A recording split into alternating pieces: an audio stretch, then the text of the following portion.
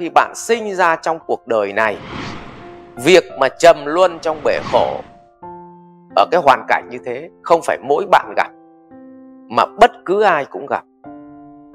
Bạn đã khổ đến đâu nếu như so với chị Phi Nhung, chị có đầy đủ điều kiện, mọi thứ tiền bạc, thế rồi chị còn mất trong cái giai đoạn dịch này cơ mà, còn không giữ được mạng sống cơ mà. Mình là cái gì? Mình cùng lắm mất tiền cơ mà, còn mạng sống này vẫn còn cơ mà, thì rõ ràng hạnh phúc hơn người khác còn gì nữa. Nhưng bạn không hiểu quy luật của cuộc sống, vì vậy bạn đòi cái sự an yên và không lúc nào gặp bấn loạn. Thì chuyện đấy nó không xảy ra. Đó là lòng tham và dục vọng của bạn nó trỗi dậy, do trí tuệ của mình hạn hẹp.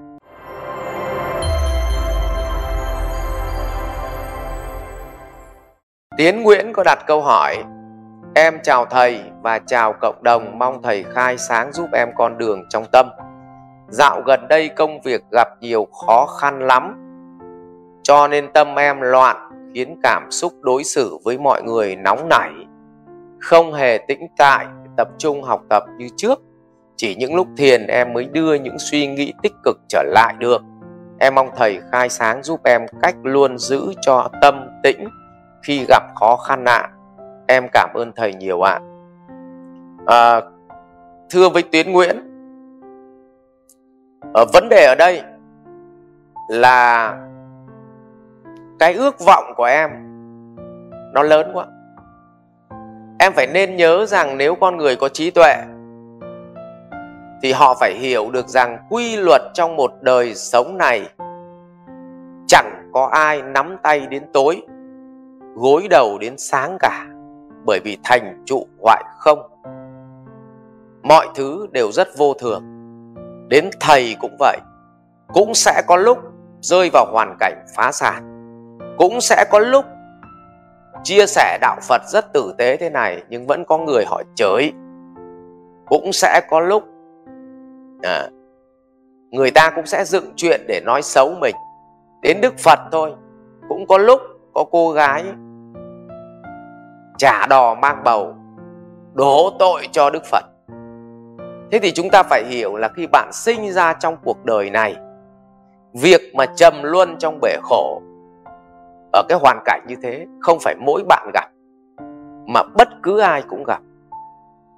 Bạn đã khổ đến đâu nếu như so với chị Phi Nhung, chị có đầy đủ điều kiện, mọi thứ tiền bạc, thế rồi chị còn mất trong cái giai đoạn dịch này cơ mà, còn không giữ được mạng sống cơ mà. Mình là cái gì? Mình cùng lắm mất tiền cơ mà, còn mạng sống này vẫn còn cơ mà, thì rõ ràng hạnh phúc hơn người khác còn gì nữa. Nhưng bạn không hiểu quy luật của cuộc sống, vì vậy bạn đòi cái sự an yên và không lúc nào gặp bấn loạn. Thì chuyện đấy nó không xảy ra. Đó là lòng tham và dục vọng của bạn nó trỗi dậy, do trí tuệ của mình hạn hẹp. Cho nên nếu trong dịch mà chúng ta khó khăn thì không phải là mỗi mình khó khăn đâu, ai cũng khó khăn. Nhưng chỉ có điều, có con thì nó kêu lên quạc quạc quạc, còn có con nó yên lặng để nó tập trung suy nghĩ, làm việc để vượt qua thôi. Vậy thì bạn cũng vậy thôi. Hãy tĩnh tại, tập trung vào từng việc mà mình đã hoạch định mà làm. Đừng tập trung vào những cái gì những cái khó khăn, và chỉ có lao động, tập trung thì mới vượt qua khó khăn. Và đây cũng là một cái chia sẻ với bạn về kinh nghiệm cá nhân của tôi. Khi mà tôi phá sản thì việc đầu tiên mà tôi làm đó là tôi rời bỏ tất cả những cuộc vui. Không phải vì tôi xấu hổ, mà lúc này tôi không có thời gian để chơi. Và thứ mà tôi tập trung nhiều nhất chỉ có công việc và công việc. Tôi không có thời gian để ý là cái cảm xúc, là người ta bảo tôi là kẻ thất bại, người ta bảo tôi là đã phá sản rồi, người ta bảo tôi là nhục chưa, tôi không có thời gian để tâm vào cái việc đó. Mà thứ duy nhất mà tôi tập trung vào đó là công việc. Nhưng cũng có những kẻ thất bại thì thứ đầu tiên mà nó tìm đến đó là rượu chè, đó là gái gú. Nhưng với tôi, thứ đầu tiên tôi tìm đến là công việc và tránh xa tất cả những cuộc nhậu. Vì lúc đó là lúc ta cần tỉnh táo nhất. Lúc đó không có thời gian để buồn. Thì nên nhớ, trong khó khăn chính là lúc chúng ta cần sự tỉnh táo và tránh xa tất cả những thứ mà làm cho chúng ta mất năng lượng. Còn gì ạ? Đời không ai không gặp khó khăn. Chỉ có điều có kẻ chết trên khó khăn, còn có người tạo thêm sức mạnh khi gặp khó khăn. Vậy thì quay trở lại câu chuyện của Tiến Nguyễn.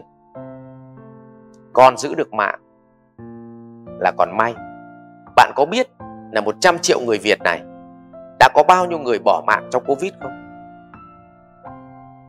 Mà mình còn sống thế này, mình còn ngồi đây để an yên, để mà live stream với nhau thế này là mình hạnh phúc rồi nhá. Đời là vô thường, và hãy đón nhận khó khăn nó như một quy luật tất yếu. Và hãy tĩnh lặng, tập trung nhất trong giai đoạn khó khăn. Đừng thả lỏng bản thân.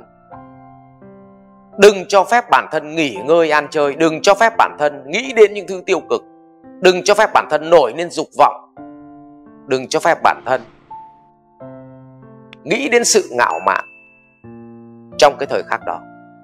Thứ duy nhất trong đầu bạn, công việc và sự tập trung. Học viện Doanh nhân CEO Việt Nam cảm ơn bạn đã quan tâm theo dõi. Để biết thêm chi tiết về các chương trình huấn luyện của thầy Ngô Minh Tuấn và Học viện Doanh nhân CEO Việt Nam, xin vui lòng truy cập website ceovietnam.edu.vn, hotline 1800 577722 nhánh số 5.